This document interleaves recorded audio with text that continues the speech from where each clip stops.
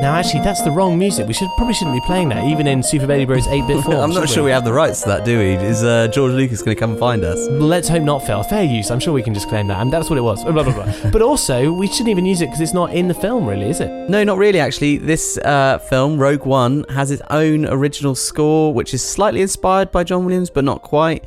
And it's written not by John Williams, is it? Yeah, well, exactly. And not only that, listeners, but if you couldn't guess, this is our spoiler-free, totally spoiler-free review for Rogue One, a Star Wars story.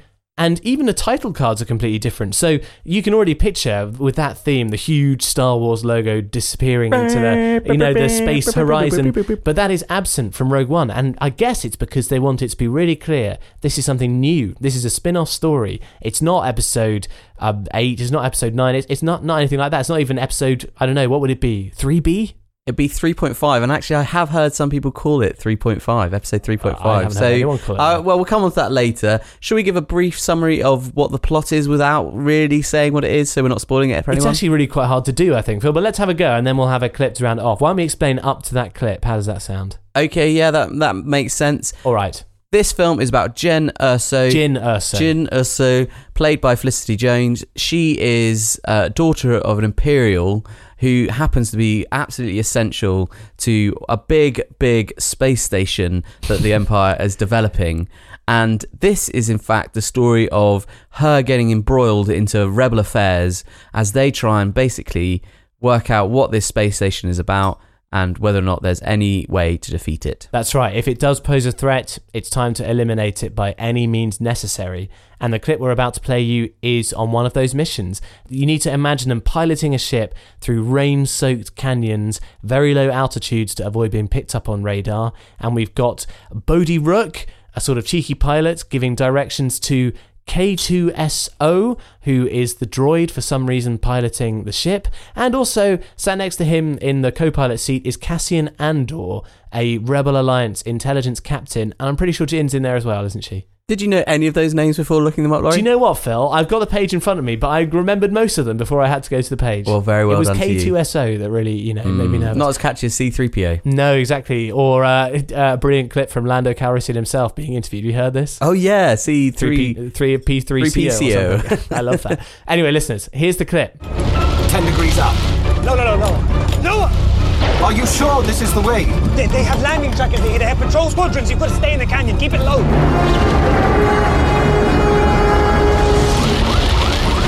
On the right! There's a 26% chance of failure. How much further? I don't know. I'm not sure. I never really come this way, but we're close. We're close. I know that. Well, now there's a 35% chance of failure. I don't want to know. Thank you. I understand. Now! Put it down now! The wind! If you keep going, you'll be right over the shuttle depot! Watch out! Hey! Well, there we are. I suppose it's kind of gripping edge of your seat action. You know what, Phil? Watching that clip, it did look pretty good to me, but it had some slightly annoying wisecracks as well. Yes, I think... Well, Laurie, we need to have a little bit of a chat about this. Yes. Because are we going to reveal our hand right now up front, or are we going to tease it out and not really say exactly what we thought of the movie? I think it's going to work well if we reveal our hand, but just remember, Phil, think positive. It's the end of the year. It's a Christmas blockbuster. Everyone needs their pick-me-up. So I know there's loads of expectations around Rogue One.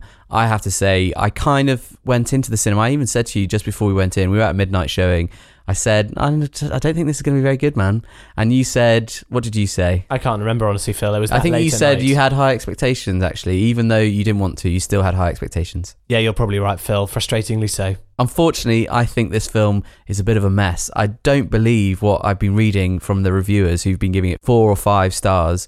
I just think it really doesn't really know what it wants to be. Yeah. And there's some real tonal issues. It's not an awful film, but in the context of a Star Wars film, I think it is really lacking. So just in some of the details, listeners, this is directed by Gareth Edwards, who sort of burst onto the scene directing Monsters, a really low-budget, independently made sci-fi feature in which he did most of the computer effects as well. And that's a great little piece of filmmaking, very simple story. He was then given Godzilla, the remake of, starring Bryan Cranston and Jai Courtney, I think, wasn't it? No, Aaron Johnston.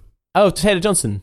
Aaron Taylor Johnson, yes. That's Oh, right. great, okay, quite interchangeable, those guys. But, and that received some praise and some criticism. I think generally it was very well regarded. I think it was really popular. It did well in the box office. I think it was a kind of a hit, and that led to him getting this role. Well, obviously they thought, here's a safe pair of young hands, a thrusting new talent. Let's put him at the helm of a huge a step for us. I mean, Disney really have to make this succeed. It's a standalone Star Wars film, and they need that model to sort of justify the expense that they paid to own the Star Wars franchise. They've got toys ready and waiting in the shelves to be sold.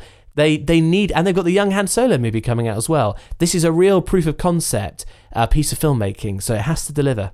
But the thing is that all makes sense when you lay it out like that. But if you look at it from a completely different perspective, this franchise is worth, $3 billion or whatever they paid for it? I think that's right, yeah. It's something crazy that they paid for it. It's one of the most secure franchises you could possibly purchase, hence it's worth all that money. It's not actually that risky a prospect, is it? You just put Star Wars on something and it's going to sell tickets.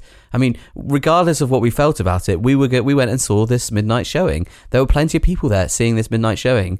And I find it really interesting, having seen the film, how nervous Disney seemed to have been in making this product. I mean, that's come out in the stories, like the extensive reshoots they had, the huge rewrites they did. Tony Gilroy, who's credited on the screenplay, I think he even did some directing, didn't he, as well? Basically, they seemed to have stopped trusting Gareth Edwards and the screenwriters.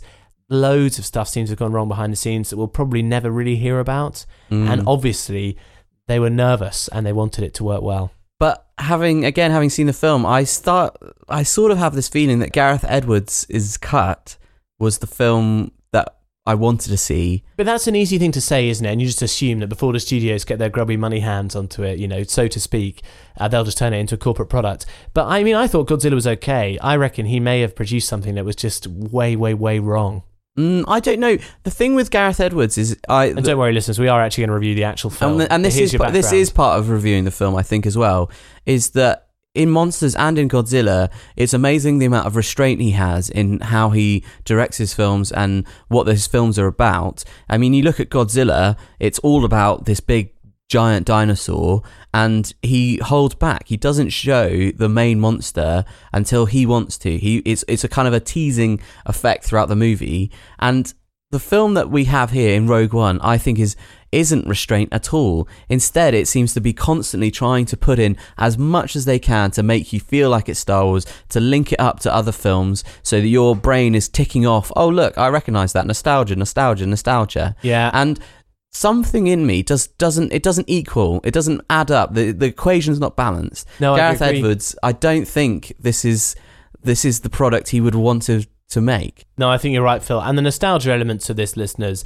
just slightly moving on from the background, are one of the biggest sore thumbs I can remember in a film for quite some time. Because, The Force Awakens got some criticism for the way it relied on old storylines and old dynamics, as well as old faces as well. I mean, it used everyone's fond memories and slightly abused them. This film is much, much worse because it throws them in as if they're Easter eggs, but they have absolutely no subtlety whatsoever in the handling of it. They're just eggs. They're not hidden at all.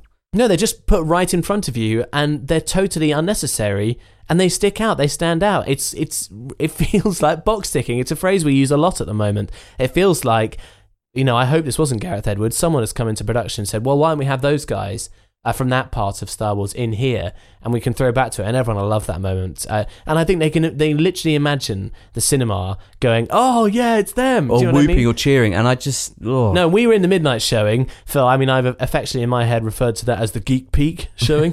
Peak Geek. What was it, Laurie? We had a little contest running, 10 points for if we spotted a girl. I think the end total was 10 points each, wasn't it? Yeah, that's correct. I think that's a bit of mean-spirited game, but nonetheless true. But yeah, even that hardcore crew, there weren't really laughs.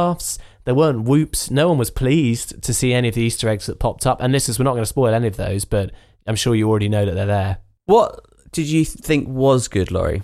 So, I mean, one of the things that is nice about this film is the attempts that they have made to make it really adventure-based. So one of the things about The Force Awakens is that it basically involved people who were thrown together randomly, and they sort of found themselves pantomimingly acting out the same plot points as the original one, but without really meaning to. Whereas, the original Star Wars, Luke wanted to go on the adventure. Sure, his aunt and uncle got burnt to a crisp unpleasantly, but he chose to go, didn't he? And he wanted to save the princess, and he chose to fly to the Death Star. He got embroiled in the conflict. Force Awakens, not so much. At least in this case, there are a couple of scenes which are like mini adventuring set pieces. I think especially once the pilot arrives, Bodhi from the clip that we played, there are just a couple of sequences that I quite liked, and they were clearly designed to be a fun little high point on a roller coaster ride. And so I like the attempt to do that, but even then, as a positive, I thought the execution was quite clumsy on the whole, and things that should have been high points were often just missed, and the wrong element was focused on. So it's hard to give examples without spoiling it, but a scene in which X-Wings appear, I think it's the first scene in which X-Wings appear. If you sort of analyse that scene after you come away from watching the film, it's very hard to pick out what the high point of the action or the drama was in that scene, because there wasn't really any. It was a bit unfocused. Are you talking about moments in film? Yeah. And how in a Star Wars: A New Hope, you've got that moment where Antilles flies through the explosion of a TIE fighter that he attacks head on, and that's kind of a moment which is lodged in your brain. Or even from a bigger point of view, if you talk about Hoth, the Battle of Hoth, that has mini moments in it as well, doesn't it? Like it has the moment where Luke says, use your harpoons and tow cables, let's go for the legs. That's part of this adventure kind of thing I'm talking about. They had all the set dressing to make that possible, and then they sort of failed to do that, I think. It never really hits a high point or No, crescendo. It just sort of washes over you in a bit of a confusing mulch. The closest they get is towards the end. I agree. I think we're going to come on to other things which we weren't so keen on, but I do want to say a couple of things that I really did enjoy about the film, and I think the look of the film, and Laurie, I think you disagreed with me on this, but I think the look of the film is incredible. I really like the look of the production design. I like the costumes. I like the special effects. I like the lighting, and I thought it showed a different side of Star Wars. I think it was quite nice, particularly seeing a beach sequence with palm trees. That's a new setting for lots of these spacecrafts and things. I like the fact that there's quite a lot of daylight in the film. In certain points there were. They made good use of outdoor settings, yeah. And so I think that was really good. I really like the look of the film. I think I even prefer the look of this film to that of The Force Awakens. Interesting. I think I disagree with you there, because one thing The Force Awakens did well was emphasise scale whenever it could. Well, that's funny you say that, because I actually think one of the most successful elements of this film, of Rogue One, is the fact that Gareth Edwards seems to really be good at doing scale. I think he really makes things feel big, imposing. There's one shot in particular that I absolutely loved. I think they're in a planet called Jeddah. So they're in the planet Jeddah, and they're in a town, and just hovering above this town is a Star Destroyer. Yeah, that's true. And it feels huge, and it feels far away, and just imposing on this little town. And I thought that was Gareth Edwards to a T. I think he really knows how to do size, because he deals with Godzilla, he deals with monsters that are huge, and he makes them feel imposing. That's interesting. And I think he makes the Empire feel imposing. Yeah, well, I mean, I guess we disagree on that one. I mean, what I've got in my head, for example, are the desert landscapes that, Stacey Ridley's character, called again Rey, she's, sand skifting through, and you have the huge sand dunes, and that's just a bit more fairy tale to me, whereas I thought this film, there wasn't much fairy tale about it. It felt a bit more pedestrian. It's interesting you mentioned the tone, because the tone is probably one of the points where the film it's just a bit uncertain. Do you get the sense that it's a war movie? Is that what this film is about? A lot of people have been describing it as a war movie, and I think if you choose to see it that way, there are some parts of the film that will be quite satisfying for you, but you'll still find other elements really jarring. What is the tone? To be honest, the tone that most makes me think of is, how do we walk this tightrope for this new franchise? I mean, it feels like they're trying to create a tone, a Star Wars tone, a Star Wars spin-off tone, because it doesn't have the same sort of heroism and high stakes, of the central story. But it's not gritty and cynical at the same time either. It's sort of somewhere in between. It's almost Marvel-like, except without the rigid formula. As in the Marvel film franchise. Yeah, I guess. I mean, that's a lazy thing to say because it's Disney. But do you know what I mean? I do know what you mean, and that's when I think some of the things which really jarred with me in the film, which we won't go into now. I think that was the reshoots. It seems to be, it's been reported anyway, that the reshoots that were happening was intended to be making the film more like the other episodes in the Star Wars franchise, to make them more familiar and more similar to those elements. And yeah, it's just so disheartening seeing seeing cameos and Easter eggs that are just so blatant.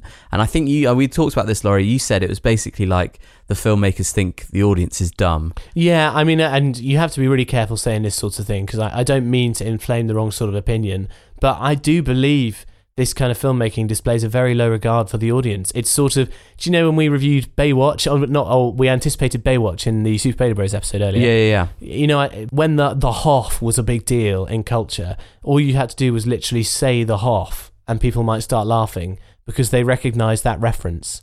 It's basically marketing. It's like brand recognition. So let's just shove all these things in there, and people will go, "Hey, I know what that is." And it's like this is what the executives think that's going on. They think people are going to go, "Oh, yeah, great." But that's not the reality at all. Instead, I think real fans just get irritated because it's like a big, tough kid stealing your toys from you and playing a worse game with them. Do you know what I mean? Yeah. I mean, because you can imagine there are loads of... We already know that the Star Wars world is full of amazing fan fiction stories that have been going on for years and years and years. So this is a world that people are so used to imagining themselves as part of, or so used to filling in the gaps themselves with, that when the professionals start to do it, they've got a really, really, really difficult job. And it just feels a bit lame. I have to say, I felt like this was almost like the biggest budgeted fan-made film I've ever seen. And I mean that it doesn't quite hit the tone, but there's clearly money spent. There's clearly effort spent. Buckets of money spent. Yeah, and clearly they want to make a really good product. Another thing which I do think is quite good is the introduction of most of the new characters. Yeah, the there kind are a couple of of crew new of ones. Rogue One, I think, is good fun. Well, you liked Felicity Jones as Jyn Erso, didn't you? I did like her. I think she does a good job with quite thin writing. But in particular, I really like Donnie Yen as this sort of spiritual force sensitive person. He's not quite a Jedi, but he's got links to Jedi lives. He's sort of... So he and his mate Baze, I think it is, are people who used to be part of the Jedi Temple. So that town Phil described that has a Star Destroyer above it. You know, this is sort of blink and you'll miss it plot point. But they basically say, there used to be a temple, and here are these weird sort of cultists who still act as though they're defending the temple. So they really looked up to the Jedi and truth and justice. But in reality, now they're just sort of sitting around the city. And that's what he is. But he plays it well, doesn't he? He's exactly the right man for that job, Donnie Yen. And he actually got probably the only laugh in the whole film for me, and actually in our cinema screening, it seemed to be the only line that actually got a chuckle. The one character that I thought was exceptional was Riz Ahmed's character, Bodhi, who I thought was just perfectly cast. He's actually a bit of a star. He was in Nightcrawler alongside Jake Gyllenhaal, and he was also in an HBO show called The Night Of. Oh yeah. So he's a big time actor. I think he's really talented, and he gives a little bit of heart. I think again in quite a small role or quite a thin role, he somehow manages to bring it a bit more to life than the other characters. Yeah, he feels real. I mean, so all these characters, they introduce a lot of them. They all have sort of mini stories of their own, and this is something that I sort of liked. Again, I like the attempt. I didn't like the final product.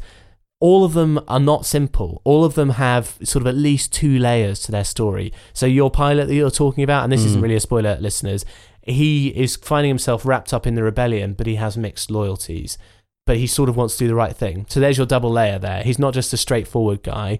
He's got problems of his own. Just the way that his part falls into the story, it's a bit more believable than some of the others. Absolutely no one is straight down the line. Everyone's got a problem. And I found that tiring, Phil. Actually, because that's not quite what Star Wars is about, really. No, Star Wars wasn't about that. I mean, Han Solo, you might say, he's complex because he's a hero, but also he's a scoundrel. No, he's not. He's just a rogue. He's a scoundrel. He's not a bad guy. He's a rogue. That's a well-worn character type. Luke Skywalker is an idealistic farm boy hero. You know, Princess Leia is a tough-as-nails princess. It's so basic. And the layers that come through those characters are all to do with the way they interact with each other. And their performance, isn't it? Yeah. Exactly. Whereas this one, they come preloaded with sort of backstory that just gets a bit annoying. Everyone's got self-doubt and everyone's got sort of like horrific pasts that they're all trying to get over. And actually, it means that in a film that wants to be quite a light-hearted adventure, as I said earlier, it actually is struggling with its cast who are racked with self-doubts. It gives this weird sort of pessimistic tone to something that should be quite lively and fun. And makes the rebels into sort of this weird grey grey area morally, Yes. rather than just the good guys. And this is something that I think we've all seen coming because, there have been think pieces that pop out every now and again likening the fact that the rebellion in Star Wars that we all support is basically a terrorist organization. I mean, that's kind of what it is. They blew up this massive space station, killing billions of lives in the Star Wars universe, but we all cheer at it. And they're sort of calling it out and saying, hang on a minute, guys, this isn't really good when you look at what's going on the world stage. And so it's inevitable that kind of let's not be too black and white about this, guys, thing would come into Star Wars. But they slightly ruined it here, to be honest, Phil. Well, they just seem to miss the point that this is Star Wars. It's a like fairy Lord of tale. the Rings. It doesn't need to play by our world rules. It is literally a galaxy far, far away. And actually dragging in that sort of the link with what's going on in real world conflicts actually just sullies it, and it means it can't really be escapism anymore. It's sort of rooted to the spot in the politics of the day, which is just a bit depressing. It's like they think people like being miserable. Well, do you know what I mean about that? I don't want to be too negative, but I did feel that there were no characters who were free to just get on with being fun adventure characters. Talking of bad characters, I do think there was one absolute misfire of a character, and unfortunately it's played by Alan Tudyk, is that right? Tudyk, yes. That is the droid, K2SO. There was some of his voice in that clip. I thought he was horribly judged as a character. He was often the character that was. I think they intended to be comic relief. I think they imagine the cinema audience chuckling away, loving and laughing him out because loud, he's sort of clapping. this slightly odd, constantly wisecracking, a bit sarcastic-y Very robot. cynical and sarcastic, yeah. But I just thought it was so not Star Wars. It just didn't match. He's got a great look about the droid. I like the design of the robot. He's a reconditioned Imperial unit, isn't he? But his voice just doesn't fit. It doesn't match. It doesn't feel real. And I found myself cringing every single time he was on screen. This was because a really he bizarre, just jarred. Yeah, it was a really bizarre thing because they've obviously worked very hard to give this guy gags and to try and lighten the mood. But I think it falls down in multiple ways because the gags just aren't very funny.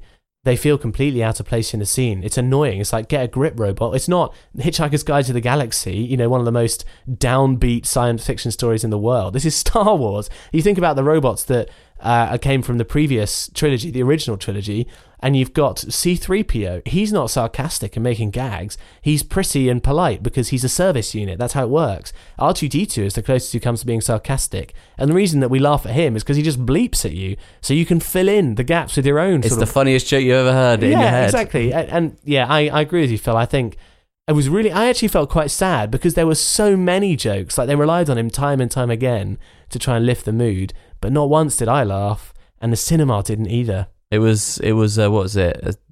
Dust clouds and tumbleweeds. Yeah, tumbleweed. That's exactly right. And I didn't think his chemistry was good with any of the other characters either. He was obviously supposed to be almost like a partner in crime, but not quite crime, with Cassian Andor, who is Diego Luna. I just think the writing wasn't really up to scratch with that character, and actually probably overall in this film the writing just isn't good enough. I'm afraid that was quite early on my notepad. It's a really bad script, listeners. I think you don't need us to tell you, probably there are some just excruciating lines to do with hope at a certain point in the film. There's another bit where it's almost a joke. We need to find someone to find something else. There were just basic sort of script writing rules that seem to have been ignored or flown out the window. And it just seems a bit clunky, doesn't it? Yeah, I mean, there's an audio quote that's used in the trailer, so it's not a spoiler, but at one point a character says, "Save the rebellion, save the dream," which sounds like the beginning of a fundraising song, doesn't it? That's not a good line, and when you see it in the actual film, the context makes even less sense, and when you consider who he's saying it to as well. Can we talk a bit about Jyn Erso? Yeah. I don't want to spoil anything, but what did you make of her character when it comes to motivation? Everyone's losing their minds over another wonderful, strong female character. What did you think of her? I think she has no motivation at all. It doesn't make sense in the film. And again, that comes down to poor writing, I think. It's not that I think Felicity Jones gives a bad performance. I think it's the fact that there doesn't seem to be any logic to why she is in the film, other than they want to have a female lead, and so they put her in there. Do you think so? Yeah, I think they could have easily found ways to make her motivated and why she's driven in this story, but instead they seem to kind of just forget those reasons, even though they're actually in the movie. Well, yeah, I mean, listeners, we'll talk a lot more about this in the spoiler edition, because Phil and I have talked about this at length already. But she's just a bit of a nothingy character, unfortunately, because of the mess surrounding her motivations and her sort of just everything about her. She's not a very compelling lead, because it's never really clear why she's acting the way that she is, or whether she even really wants to be there. I think they've tried to do something different, but I think they just failed, basically. I'm getting the sense that I want to move on to spoilery stuff. I don't know about you, Laurie. No, I do, but I think we still need to finish it off. I've got to put in a special note here for the score, Phil. Now, this has actually been... a lot of stuff has been said about this already, because it's this guy, Michael Giacchino, I don't know how to pronounce it, and he's a big deal. He did Star Trek Beyond. He's done a lot of popular franchise movies. And some of the music I quite like. Yeah, he's sort of dependable, safe pair of hands, and you can see why it is that he got this gig. But one of the curious tidbits I've heard about is that he had a short amount of time. I think he replaced someone basically for it. Oh, really? Yeah, to sort of turn it into the right kind of mood. And I'm afraid, listeners, what he's done is aped John Williams in about the worst way possible. It felt and sounded to me, and I'm not normally one to get upset about music. Laurie's the musical one. But for me, it just didn't sound like a real orchestra. It sounded kind of like a cheap, synthesized version of an orchestra. And the reason you say that is because it's sort of almost chamber in some of the instrumentation. Like there's very sort of bare flute and clarinet riffs, and if you listen to Star Wars 4: A New Hope, it's so obviously just lifted straight from there. And I sort of respect the guy for really taking a crack at it, but I suspect what's happened is the studios have said, now we need the tones change here. Gareth's done a good job and everything, but it's just not Star Wars.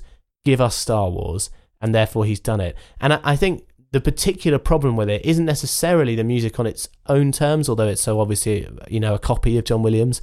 It's because it doesn't match the style of the direction. It doesn't match the colour schemes. It doesn't match the tone of the film. It doesn't match the story.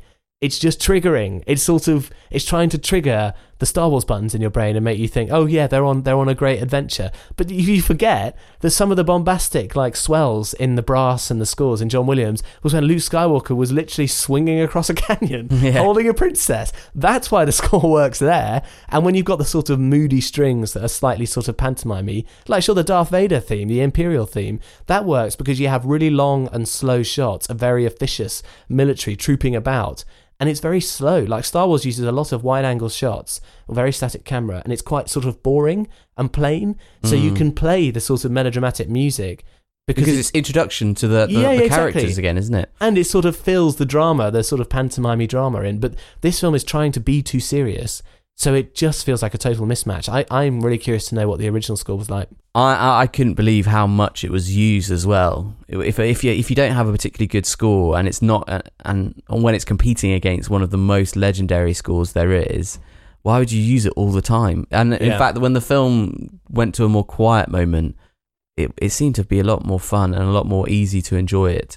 Yeah, but the music so felt like much, an intruder often, didn't it? It made it feel like a montage as well. It felt, particularly the opening part of the film, I felt like we were just ploughing through information, exposition, and planets and all sorts of settings. And I just wanted it to stop, slow down, take your time. The music's there to establish, like you say, these different factions, and it just didn't have that function. It didn't get it right. I mean, there are no memorable themes either. What did you think of Ben Mendelsohn, I think he is, as this new Imperial commander, serving underneath a well-known and recognised Imperial commander with some of the weirdest CGI work we've ever seen? I won't say any more than that. I thought there was times when I thought he was great and times when I thought he was awful. Because the film depended on him quite a lot. He had a lot of screen time. I actually think he had more than several of the main characters. I think it was tonally, again, all over the place, and his performance is kind of like a microcosm for the film, I think, because I don't think he really knew what it was that was required of him. Did he need to be the sort of emotive, aggressive, shouty, yelly person, or did he need to portray sort of steely-eyed, the strength of the Empire? And it's just so disheartening that they seem to not really understand the original Star Wars films. Yeah, that is the thing, isn't it? The large part of the Empire having that character was the officers contrasting with Darth Vader in the original films, and they're very confident, they're very sure of themselves, they're not fazed by these pathetic rebels, And that sort of confidence is what leads to their downfall. In this film, he seems absolutely distraught by what's going on, and he can't seem to handle his emotions. He's yelling like a at everyone. child, isn't he? Yeah. But whenever there was a moment when he could just be strong and assertive, I thought his performance was quite good. But that was few and far between. I liked him at the beginning, and I'll quit a couple of notes, and then we'll start wrapping it up, listeners. I thought Mads Mikkelsen, who I've got quite a soft spot for, I think had a really thankless role here. I thought, see what you think, listeners. I reckon that whole storyline should have just been eliminated, basically. If I was rewriting it, just forget it. It didn't work. I didn't feel any emotional connection. The film certainly didn't seem to have any emotional connection to anything that was going on. It didn't show you the stuff that needed to be seen to sell that storyline. I think it would have worked better if they just cut off that whole story and started about halfway through the movie.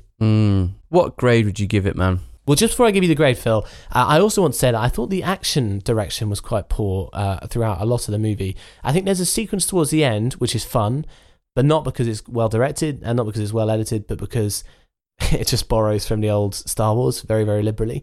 But on the whole, and this kind of ties back into what I said right at the beginning, I thought it was bad because there were no climaxes, any of the mini adventures in any of the movies. There were no sort of iconic shots that resonated with me and will stay with me. There were just no pinnacles to anything. No moments. And an action scene really, really, really, really needs that. I mean, they kind of have a couple. There's a scene with a tank in a crowded street. Do you remember that? Which I think had the potential to be quite good. But sort of, again, there were no pinnacle moments there until Donnie Yen turns up. Donnie Yen does have a nice little moment which kind of works, but it doesn't quite land. No, even that doesn't land the way that it should. So I thought it was bad direction. And even I picked up some weirdly B-movie vibes from this film, which you just should not be feeling with a production of this caliber, budget and exposure. But this is my big signifier for it. Check out, listeners, when spaceships take off, there are quite a few shots of spaceships taking off with people in them to take them somewhere. They move really quickly. So the takeoff is always really fast. They reuse shots from the original trilogy to make it happen. Sometimes the ship will bend round a landmark to convince you that they're really there. I thought every single one of those shots was wrong, basically. Well, in terms of it just didn't have the feel of a spacecraft. It moved too fast. It felt sort of expositional. So why even bother having it? It didn't need an effects shot. It was like either the budget was low and they had to get it out the way too fast, or I just don't know. There was something really odd. Just check out the ways the spaceships take off, and I think you'll see what I mean. In every other Star Wars film, they do that sort of stuff really well. Just think about, Darth Maul leaping onto the ship in Tatooine, even in The Phantom Menace. You think about the ship that blasted its way out of Mos Eisley, the Millennium Falcon as it leaves, and then getting out of Hoth as well. In the original Star Wars film, they do that stuff brilliantly. This film, just bad. Right. Interesting. I think we're starting to get into nitpicking territory. So I think that really says something about the whole film, but I take your point. I think it's a valid point. I'm going to give it a grade of, I think I might give it a grade of a C. C, really? Yeah, I feel like this film, for every step that it takes forward, it takes 3 steps back, and that's generally that's what it felt like. And even though I really wanted to like it, I found myself just rolling my eyes and just feeling like, I could have done a better job. Did you think that? Yeah, I know I could have written a better script. If you give me this script now, I could have done a better draft. Well, how interesting. I don't think you're going to get that many offers, but let's see. that feeling, even if it's not, even if I'm wrong, the fact that I have that feeling, I think is a bad sign. Okay. I think, Phil, I'm going to be slightly more optimistic than you, despite the fact that I've basically said nothing but negative things. And when you asked me what I liked, it took me a full minute to even come up with one thing. I'm actually going to give it a B-. And I recognise how risky that is. A whole 2 grades above. I know, but the reason I do it is that I have a feeling that in the reverse of Star Wars The Force Awakens, where when I went and rewatched it, I liked it less, I have a feeling that I might like this more the next time I see it, when expectation has gone and when it's not midnight. I do think that's a possibility, but then I think there's always going to be those things which just irritate me and get under my skin and just seem wrong. And I think that's the thing. It's not that everything is wrong. It's that the things that are wrong really get under your skin.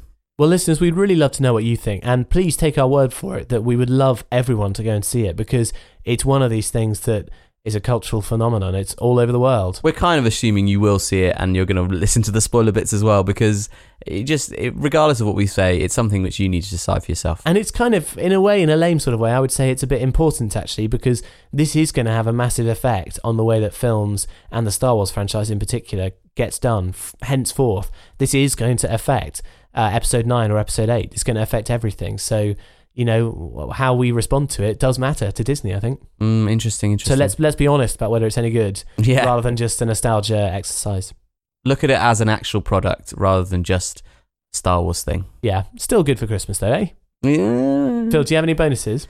Why don't we save bonuses for the spoiler thing, just in case there might be somebody who says, "Oh, I don't want to know that." All right, okay. Listeners, thanks so much for listening. We're going to move straight on to part 2 as we record, but obviously, you know, take your time and come back to it after you've seen Rogue One: A Star Wars Story. And do email us in, superbaileybros@gmail.com, or you can tweet us at superbaileybros. We'd like to hear from you. Good stuff.